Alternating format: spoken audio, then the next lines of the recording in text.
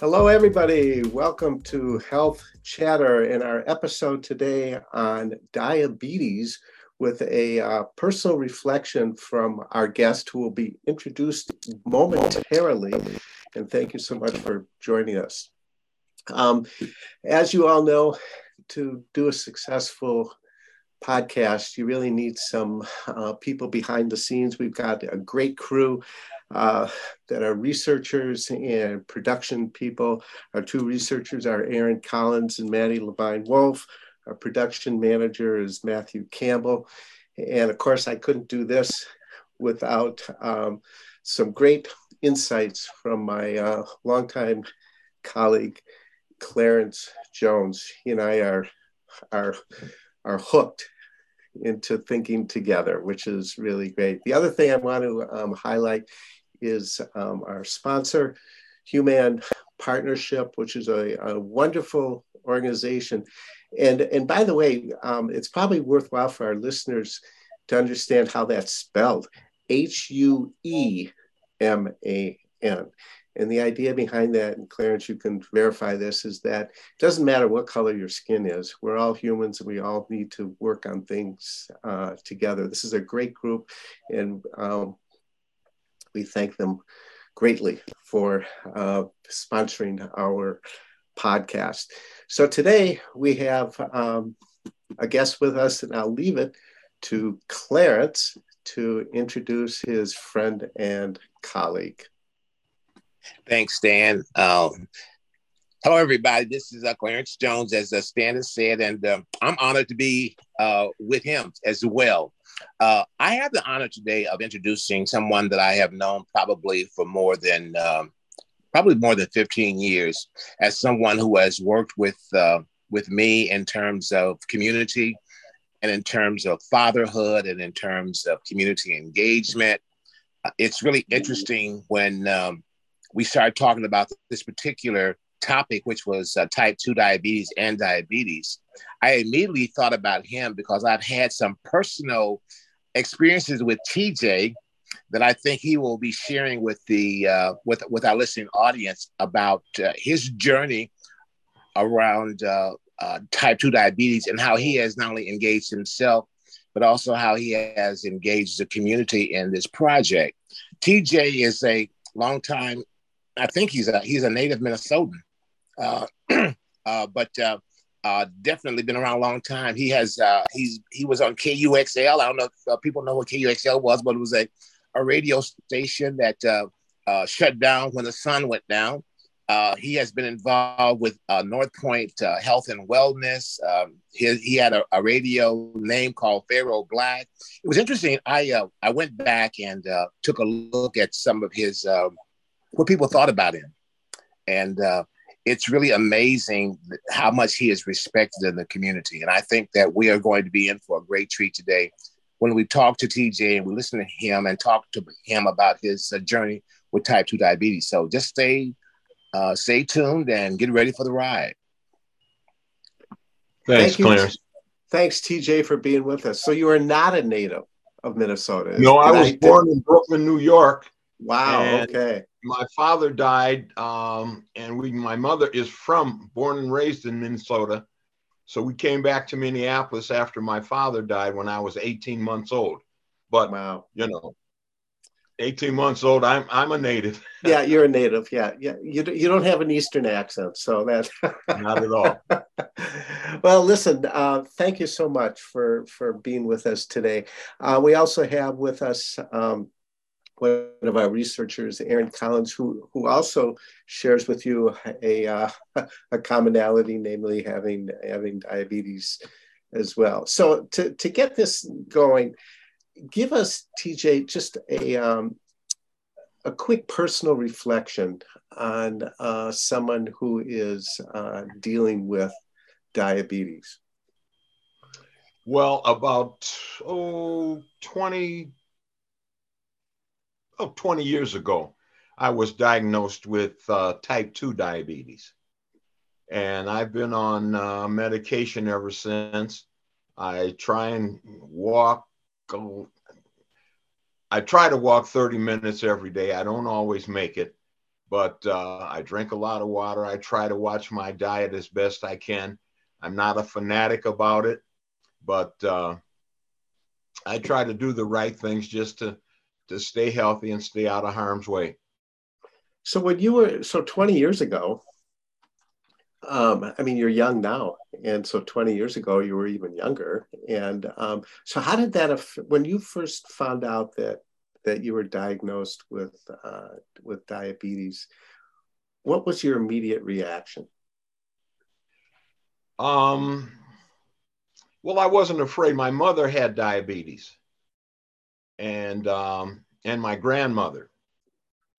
My grandmother had eyesight problems due to her diabetes, and my mother didn't. Well, she wore glasses, but I don't think it was caused by diabetes. And for a minute, I was fearful, and I did some research, and I mentioned it to Clarence, and he said, "Well, just do the research and find out how to manage it." And so, that's what I've been doing. I listen to the doctors and follow their orders. So I'm trying to do the right things. Is it, has it really affected your lifestyle? Not really. I take my pills and get my exercise. I think mostly the exercise and the diet adjustment was the biggest thing. I had been living a pretty sedentary life simply because I was working so much that I didn't take time out to exercise. But when I was diagnosed, I got back into a walking routine, not necessarily in the gym, but I was getting my exercise. Stan, I'd like to interject right here real quick. Yeah. TJ, says, well, it didn't happen much, but interesting enough, TJ is definitely an advocate for people taking care of themselves with type 2 diabetes. I actually went out to lunch with him one day, and I was getting ready to drink a sugary drink, and TJ decided that he needed to inform me very quietly and quickly and focused and pointedly that I need to be watching my my intake of these kinds of things. So TJ, you want to talk a little bit about that? What stirred you to I don't want to say the term rebuke me, but because you've done it a couple times. What was it about diabetes and its impact that caused you to be such a strong proponent for people taking care of themselves and drinking water? Well, we see so much in our community where people have health challenges. And most of the time it's based around their diet and their lack of exercise. And, knowing you and you being in the health field and going to various meetings occasionally and seeing you there, and we talk about these things, one thing that I've learned from you, and nothing that you taught me, but something I picked up was I used to say, "Hey man, how you doing?" Now I say, "Hey man, how's your health?" And I want my friends to be healthy. I want the people in my life to be healthy. And so every chance I get, whatever little health note that I know of, I will remind somebody if, the circumstances permit. And I hope you're not drinking no sugary syrup or diet sodas. Neither one of them are too good for you, son. And that's really how you talk to people too. Like, hey, son, that's not good for you.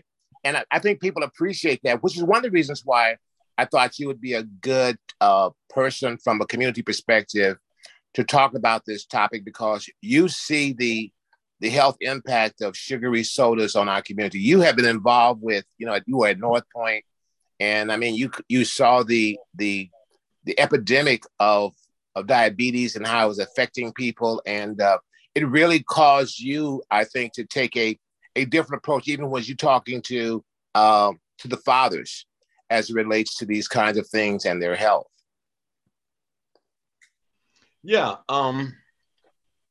There's so many things that we do unconsciously or out of habit that, feels good to us, but it's not good for us. You know, drinking a soda, things like that, that have just become habit. And, you know, there's so many other alternatives that are so much better for you and taste just as good. So go for the healthy alternative. And in working with our men, you know, we always talk about health and how to raise up their children to live a healthy life, make sure that they get them to their appointments and various things like that. Health maintenance is so important. You know, a lot of people in our community are reactionary to their health rather than preparatory. And if you just get on the health maintenance program, check with your doctor, do your own research, you'll find out there's a lot of things that you can eliminate or find a healthy alternative to that is so much better for you. And Clarence, I remember you had an event once that I wholeheartedly endorsed, was situation, Bring Your Man to the Clinic Day. Right. And you guys set aside a Saturday and invited all the women to come in for their checkups and things and bring their men for some health education. And it was a very successful event. I took a lot of information back to the various groups that I work with and continue to share that kind of information. Well, you know, I appreciate that shout out. But you know, I think TJ, the thing that's so important for us right about now really is to talk about how this issue is really impacting our community. I mean, from a large perspective, and why do we need people, you know, talking about this topic in a way in which people can really feel like they can do something about it. I think many people, when they find out that they have type 2 diabetes or things like that, you know, it's as you just talked about, it can be fearful, but then you have one or two ways in which you can address it. Either you could take your medicines and follow the regimen, or else you could just say, forget it. And I think a lot of times people are at that point where they say, just forget it. And then you wind up finding people who are losing their limbs and things of that nature. So what do you say to people? I mean, I know that, you know, you're being very quiet now, because, you know, usually you're not this quiet when it comes to talk about this topic. You're very, very, very, what do you tell people? I mean, when you really are engaged with people and talking about type 2 diabetes, what do you really say to them? I mean, and I really want you to tell me what you really, really say to them. All right, so our listeners will know that sometimes you just got to be real upfront with folks. You do. You know, having been in this community for 70 plus years, I'm 76 years old, and I've always been engaged in community. I was a radio announcer. So I'm blessed to know a lot of people in a lot of different groups. And so when I run into someone, you know, and I'll say, hey, man, how's your health? And then they'll start to tell me. And then I'll say, well, you know, so-and-so, he lost his left leg the other day because he didn't take care of his diabetes. And that's a real wake-up call for somebody. You know, it's a different thing to just say, you know, don't drink that soda. But it's another thing to talk about somebody who's lost a limb or has had some other serious reaction because they didn't maintain a healthy lifestyle. So let me ask you something. I'm sorry. Go ahead, TJ. I was going to say, when you mention someone that they know that has had a medical crisis, that hits home. And, you know, I don't mean to be crass about it, but I want them to know that you all know somebody that has diabetes, because it's so prominent in our community, in the world. And here in America, you know, we get inundated with commercials about unhealthy food.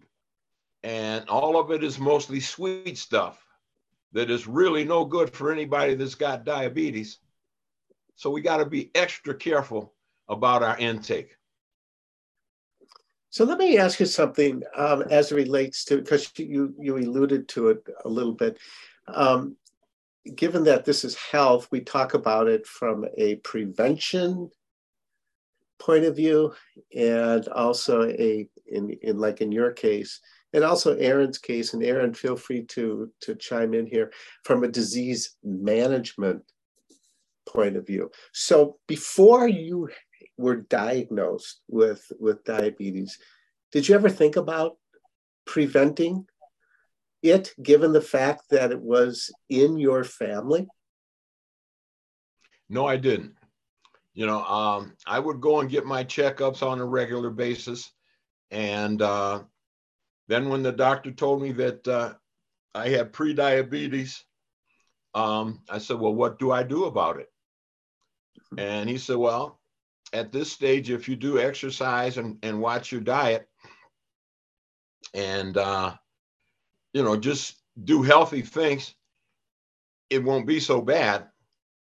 And I was working and doing groups and consulting in the evening. So my lifestyle didn't allow me to get in the exercise that I needed. And most of the time I was just grabbing whatever I could grab to eat from one meeting to the other and wasn't planning my meals. Yeah. And so I ended up having to take the medication. So let's talk about so frankly, then the prevention now for you is, if I hear you right, is on two different levels. One is how it is that you manage it.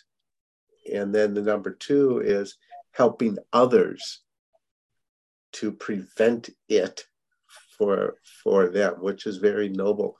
And thank you for doing that and lending the voice to it. So let's talk about costs, okay? Because obviously when you have to take medication in order to handle your diabetes, there are costs to it. Has cost hit you at all? Well, my healthcare plan takes care of my medication, so I don't worry about it. Okay. So that's good. Have you found any complications that you've had over the years since you were diagnosed with it? Fortunately, no.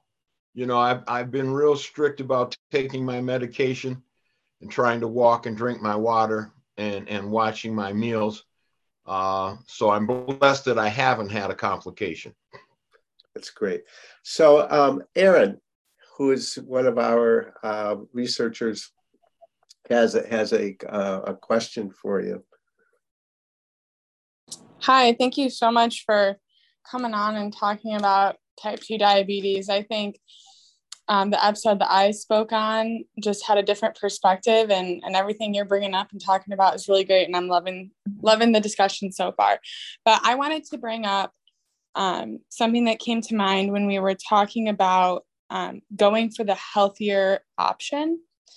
And not everybody has the opportunity or the ability to go for the healthier option. Eating healthy is really expensive. Having access to a grocery store with plentiful healthy options is sometimes difficult for people. I know just in the Twin Cities, there's a handful of food deserts, which is, an area that doesn't have great access to a full service grocery store. And having disparities like this in our community puts you at a greater risk for having type 2 diabetes or pre-diabetes. And I'm just wondering, what's the right answer to address that access and try to decrease that disparity for these communities? How do we change that food access to make it easier to have healthier options? Because you're right, going for the healthier option is better for your diabetes and is the better option overall, but not everybody has that option. So I wanted to talk about that. Well, I agree that, yeah, there's a lot of deserts in our community. And well, the first thing, we have to dialogue about it. Those of us that care about it have to raise the awareness of others. And those that are active in the movement need to get more active. We've been talking about this for years. and I haven't seen much of a change. Yeah, it's interesting that you said that. And Aaron, that was an excellent question because, Stan, you were talking about this is that, TJ, you work a lot with men and in the community, and there's a lot of homelessness that we are confronted with. And a lot of those people that are homeless are also affected by this type 2 diabetes. Do you have conversations or have you heard how people who are trying to manage this? I can tell you that people don't have refrigerators. Erin has type 1, so they don't have refrigerators in these homeless camps. They don't have a way to store the medicine safely. Have you run across that in terms of this issue? This is a broader issue, and Erin, you can get into this as well about the challenges that people have with diabetes in these various communities. Well, one thing that comes to mind, Clarence, is the fact that they're not able to communicate on a regular basis with the healthcare provider. They don't have an address. Half the time they don't have a cell phone. And so their communication is stinted to the point where they can't be in ongoing communication with a doctor or a nurse or some type of medical provider that can keep them informed. They hop around from location to location. And every time they move, they lose something. And God forbid that they lose medication if they have it at all. So one of the big things is access to the necessary care. So I assume, TJ, that you've got good access, right, with your physicians and healthcare personnel. Is that correct? Oh yeah. Okay. I make friends with my doctors. Right. Which by the way, we've brought up that particular point with different medical issues. A good, trusted relationship with your medical provider, I think, and correct me if I'm wrong, is almost vital when it comes to dealing with a chronic disease like diabetes. Has that helped you? Maintaining a good, trusted relationship with your medical personnel, has that helped? Yes. Early on, doctors have a certain window to see you, like 10 or 15 minutes or whatever it is. Yeah. And then they're on to the next patient. Well, I stand in front of the door so that they can't exit. And I ask the questions that I need the answers for, and I'm 6 feet, 220 pounds. And so, but I'm not intimidating or not trying to be intimidating, because when I do it in a casual manner. I usually hang my jacket or anything that I have on that hook by the door. And so I just grab that and then turn around so it doesn't look like, I'm barricading them in. But, I want my answers. Yeah. And I want clarification. And I try to be as polite and proper about it as I can so that I don't make an enemy of them, and let them know that I'm concerned about my health. I want you to be as concerned and not just give me the quick and easy answer and rush out the door. Yeah. I want to bring Aaron back in, and TJ, I want to pull you in as well with this question. Aaron asked this question about access. You talked about the access. What is the language or the communication that we should be having, or what should the community be talking about as it relates to this issue of diabetes? You've expressed that there are some challenges to this, but Aaron comes from a different perspective. You come from a different perspective. We all got our different perspectives, but between the two of you, what should be the community's response to this issue of how we could possibly address the issue of diabetes, type 1, type 2? What should the community be doing? I'll let Aaron answer first. Well, my answer is going to come from a health policy perspective. I think our country doesn't do a good enough job of making sure people have the supplies and medications that they need to make themselves healthy. For example, I'm in a battle right now to get test strips. I'm a type 1 diabetic. I have been for 4 years, and I'm going back and forth with the nurse in my endocrinology office asking for test strips. So I think making supplies for diabetics free or at a minimal cost is legislation that has to happen in the next few years. Diabetes isn't going away. In fact, it's getting worse. So having insulin cap laws, making test strips free to anybody who needs them or wants them. If you think you need to be checking your blood sugar, if you were told you're pre-diabetic, you should go out and get a blood glucose monitor and check your blood sugar every day or every other couple days. You know, like, you should have access to these supplies that allow you to have peace of mind about your health, especially with a chronic disease that doesn't go away. It's my big mad is what I like to call it. I get very angry thinking about the fact that people die because they can't afford their supplies. So I think the very first thing that needs to happen is discussion around policy and how that's going to be politically achievable, bringing just overall access to supplies and medication. I think then after that, we need to find where the gaps still lie, because I think that a lot of the gaps come from the fact that people just can't afford supplies and medication. So where do the gaps still lie after we address policy issues, and then I think go from there? Does anybody else have any other perspectives on that? Well, let me say this real quick before TJ answers.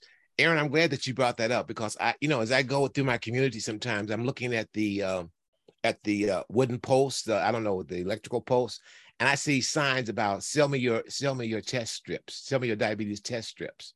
I mean, we'll pay you top money. I didn't realize. I mean, I don't know, but I didn't. But that's a great market. I mean, I've seen it everywhere on these polls.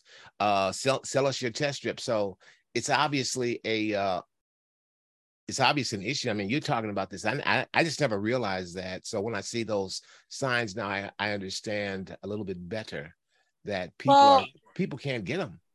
For people who don't buy test strips, or like diabetes isn't a worry in their life, it's not something that they think about. I mean, the test strips sit behind the pharmacy counter.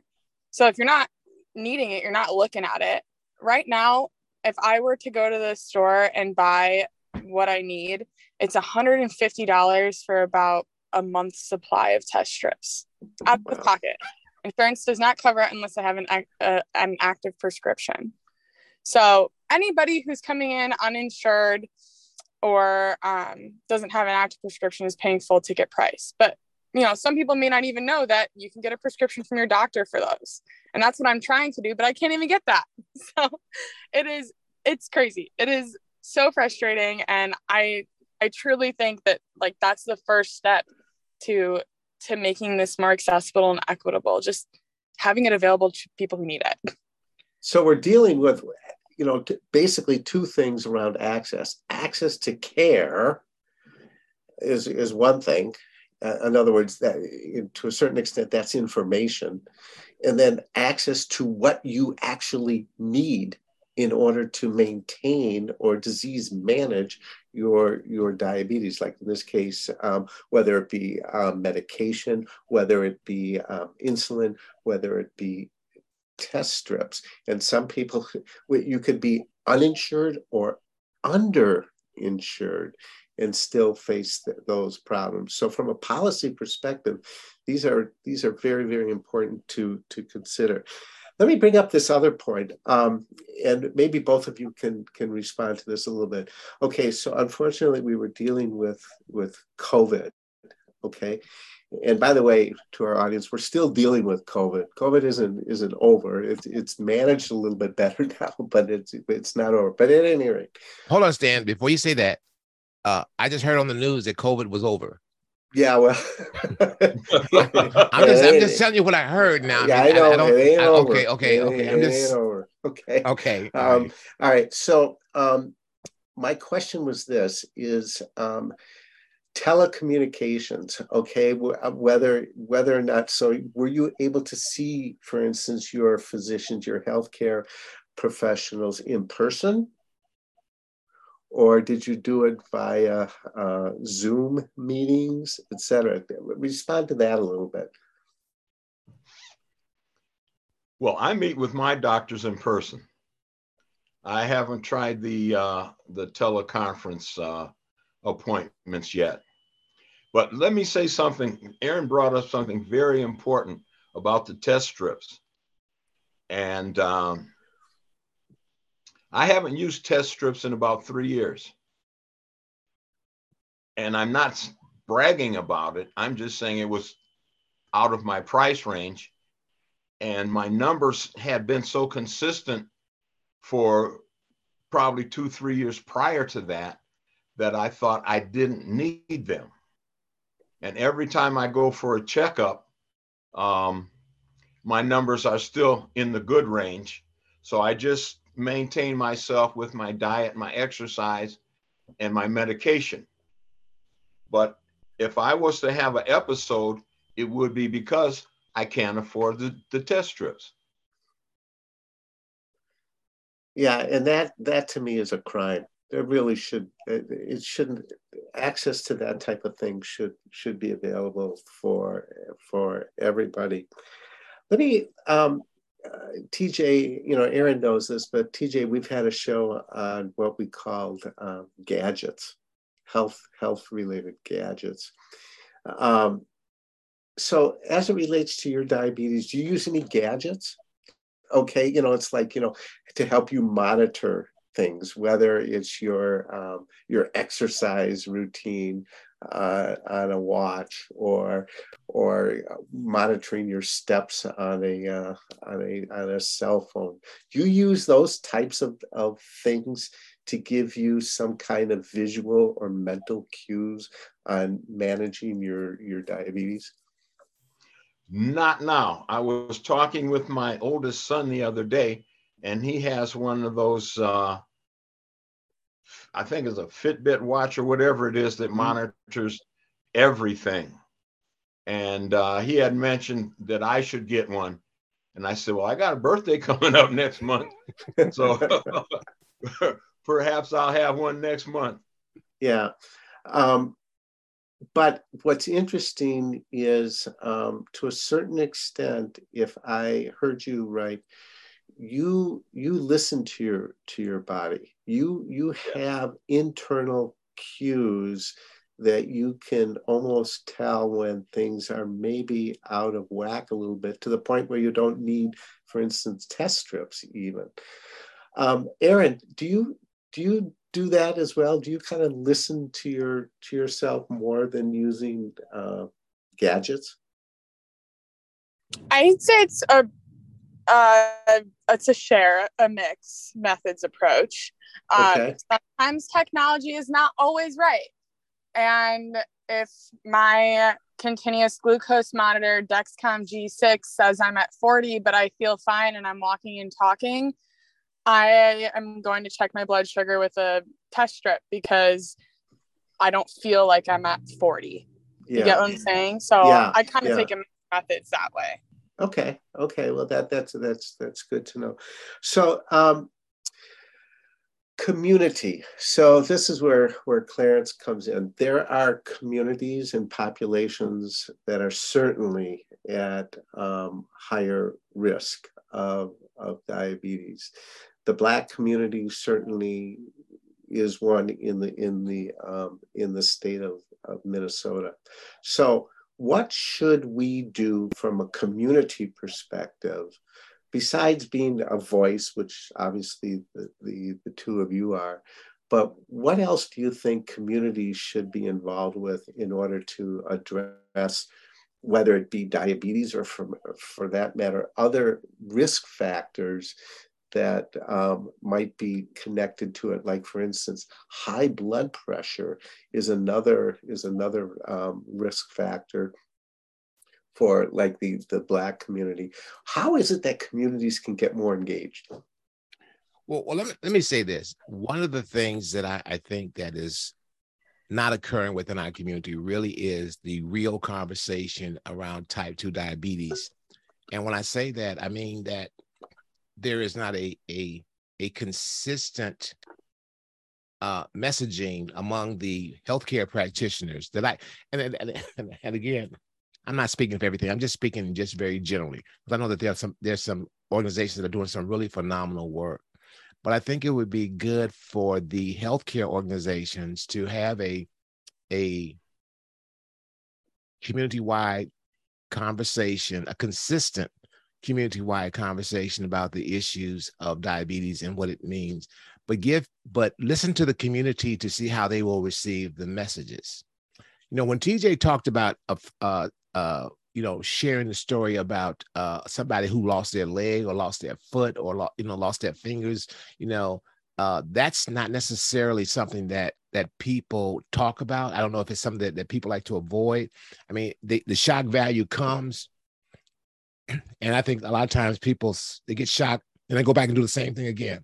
They just keep repeating the piece. So I think that the part of what I'm hoping will happen is the idea that we bring this up, that we understand how important this issue is. We understand how important what the impact of it is for our community.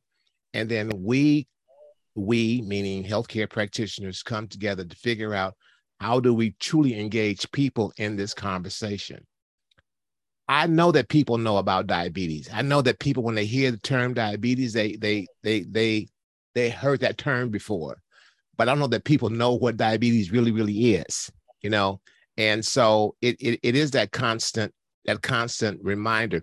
That's one of the reasons why I like TJ, is because, well, one of the reasons I like TJ, but the fact is I've seen him in action, so that when we're out, in fact, he did it to somebody else that I know.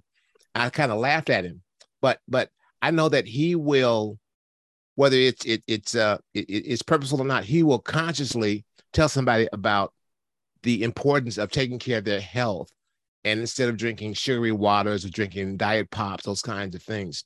So I think that the key piece for me, and I'm glad that we're having this conversation. I'm glad that like I said, I'm glad that Aaron talked about the whole issue around the strips and the food, and TJ is talking about the engagement. I think we just have to have better conversations about this if we truly want to address the issue.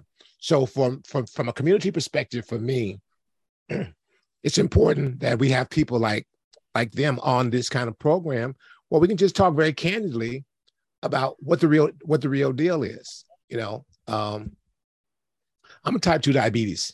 I have type 2 diabetes, and that's self-disclosure, and I'm not all that good at it. And I acknowledge that, and I'm not proud of it. I just went to the doctor too, so he didn't say anything about my type 2, so I must not be doing too bad. But I think it's one of those kind of things where if you have to be conscientious of it, and you have to be reminded of it, because the impact of it is that you could possibly become blind. You could lose a kidney. I mean, there's all these kind of things that are going on. And Stan, while we're doing this, I want to do a quick plug, if you don't mind. Mm-hmm.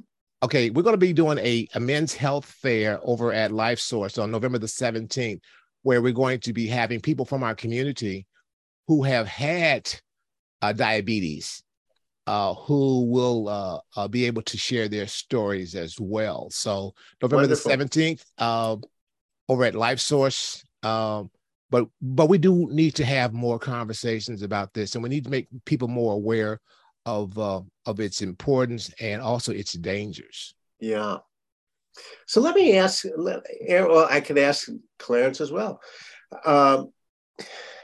Does diabetes hang over your heads like a cloud? Like, no matter where you go, no matter what you do, when you go to a restaurant, are you always thinking about it? When you exercise, are you always thinking about it? In your daily ongoing lives, is it always kind of a monkey on your shoulder, so to speak?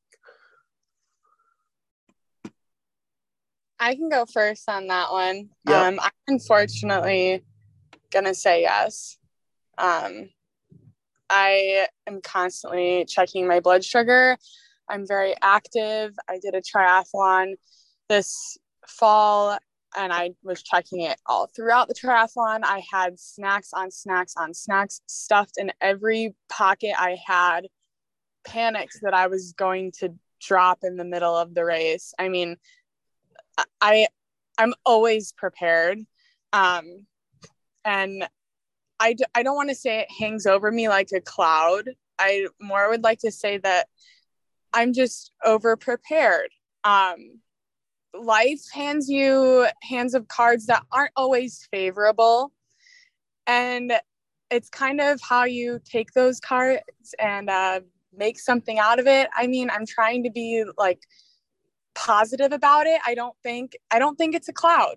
I think everybody has things in their life that aren't great. This is my thing in my life that isn't great, but you got to deal with it because there's so many other aspects to life that are so much better than dealing with diabetes, that this is just one thing that I have to deal with to enjoy all the other aspects of life, like completing a triathlon. Right. So well put. TJ, what about for you? Does it hang over you at all? Well, it's always on my mind. Like I said, I try to make my meal planning and everything very conscientious so that I don't have an episode. I've never had one, but that's because I'm conscious of it and want to prevent it. Yeah. But Clarence, we go to a lot of different meetings, and a lot of meetings have food, and we need to tell the caterers or whoever we order from that half of the people in the room have some type of diabetes, because they do. And so we need to adjust the diet order or the food order to meet the audience. Just like when you address an audience, you want to know who they are. And when you feed them, you want to know what their condition is. So we need to be careful about that. Yeah. Clarence, your thoughts? Does it hang over your head? You know what? I'm conscious of it. It's funny, TJ. You mentioned food at a banquet. I'm not going to say, but anyway, I just was at a banquet. Man, it was the worst food I ever had in my life. But anyway, you're right. We should be conscientious. We should. Those of us who are preparing these functions should be aware that there are health issues that many of the people in our audience might be having, and so we should find a way to try to address that. I think sometimes people are, I don't know, I'm glad we're having this conversation. Okay, I'm glad we're having this conversation because I don't think that we have these kinds of conversations enough. And I think that in these kinds of conversations, we have this opportunity to really rethink how we do things. And as you know, and everybody know, there's a lot of things, you're right. There's a lot of things that I go to and things like that. And I should have a better voice in terms of trying to address the health issues, because people always say, well, what can we do to make us more healthier? Well, I never thought about the food choices, for a menu. And I didn't realize what Erin had to do just to run a marathon. Yeah. Stuff in her pockets with snacks and stuff like that, checking her blood. That's very, I'm very proud, happy for her that she's taking those steps to make sure that she has a healthy life. And I think that's what we don't talk enough about, is the challenges that people have with these kind of diseases. And we need to be more sensitive and aware of how we as a community could be more helpful. So I'm taking away from this the idea of thinking more about the diabetes, thinking more about the healthy snacks, because, not the Cheetos and not the, Mountain Dew and all those kind of things. When we go out, we do our health outreach. We got to do more about the water. Yeah. So last thoughts, Erin. Clarence, you can still have your Cheetos every once in a while. Just, it's all about portions, not every day with lunch, but every once in a while is okay. You also have to have discipline. And sometimes we don't have discipline. Hey, it only takes 21 days to form a habit. 21 days of discipline, you're golden. Okay.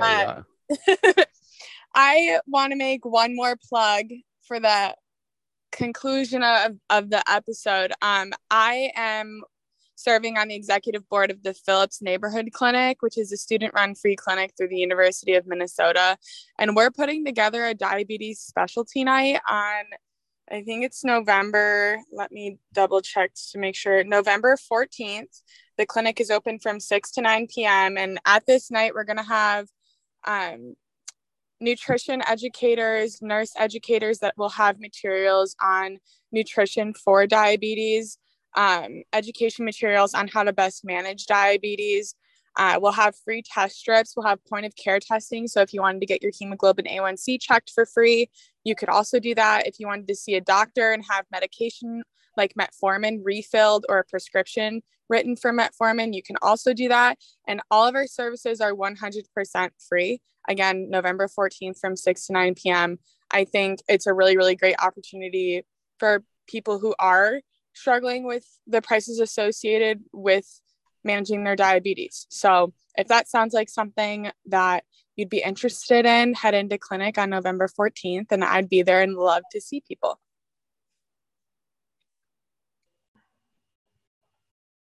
Wonderful. So we have wonderful, great. And also Clarence mentioned LifeSource, which is going to be having a meeting as well. So last thoughts from you, TJ.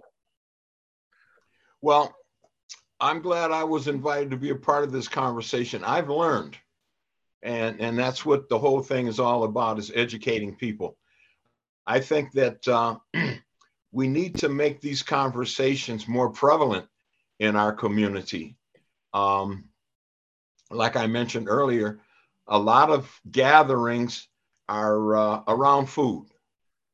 And so maybe when we're serving the food, we just need to remind folks, you know, if you're blood sensitive and you have diabetes, you know, maybe you want to pass on this little piece of dessert over here.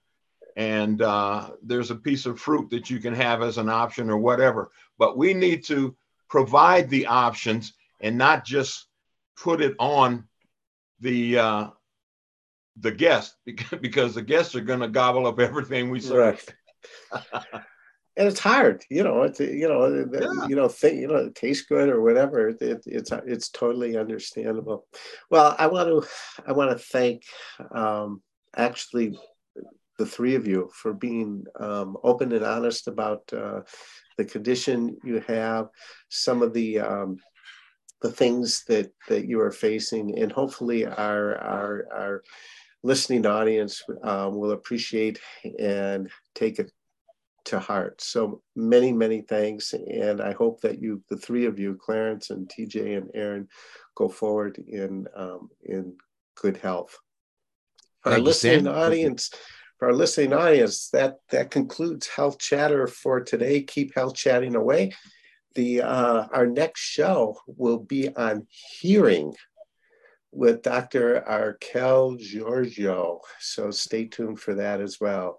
So until then, bye for now.